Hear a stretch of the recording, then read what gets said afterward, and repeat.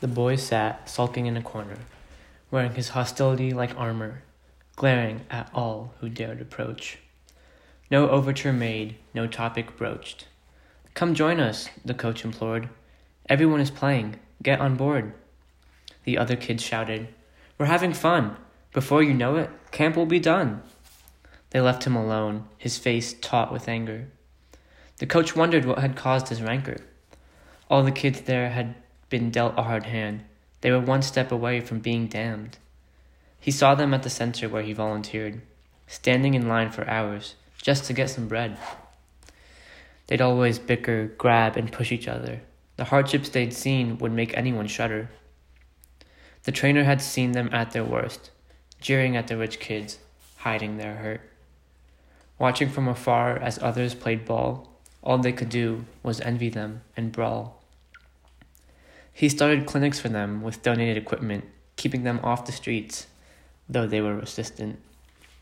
Drills turned into instruments of confidence. He wasn't fazed by their initial incompetence. They all turned up, sometimes eager, sometimes insouciant, some hungry, drawn by free food as an inducement. Some sported bruises. They wouldn't name the perpetrator. They were beaten down by life, and he was their savior. Bit by bit, he taught them the game, to dribble and pass before they took aim. Lessons from the street he applied to the team. Hustle, steal, and shoot, and kinship, reigning supreme. He learned their stories, the abuse and neglect. Parents in prison, their lives suspect. They spoke of gangs that roamed their streets, ready to snuff out lives in a heartbeat. Friend and mentor, he earned their trust. Any problems they had, they came to him first. For a few hours, he drove their worries away, until he ran into an enigma named Jose. Young Jose was all of 8 years old. Surly and belligerent, he was a sight to hold.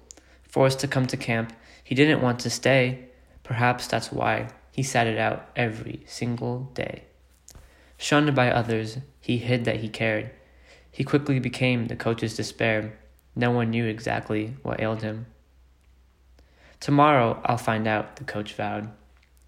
They filed in the next day, bright and eager. The coach looked around, asking for their leader. "Do you know what's become of Jose?" "Oh, him?" ICE came and took him away.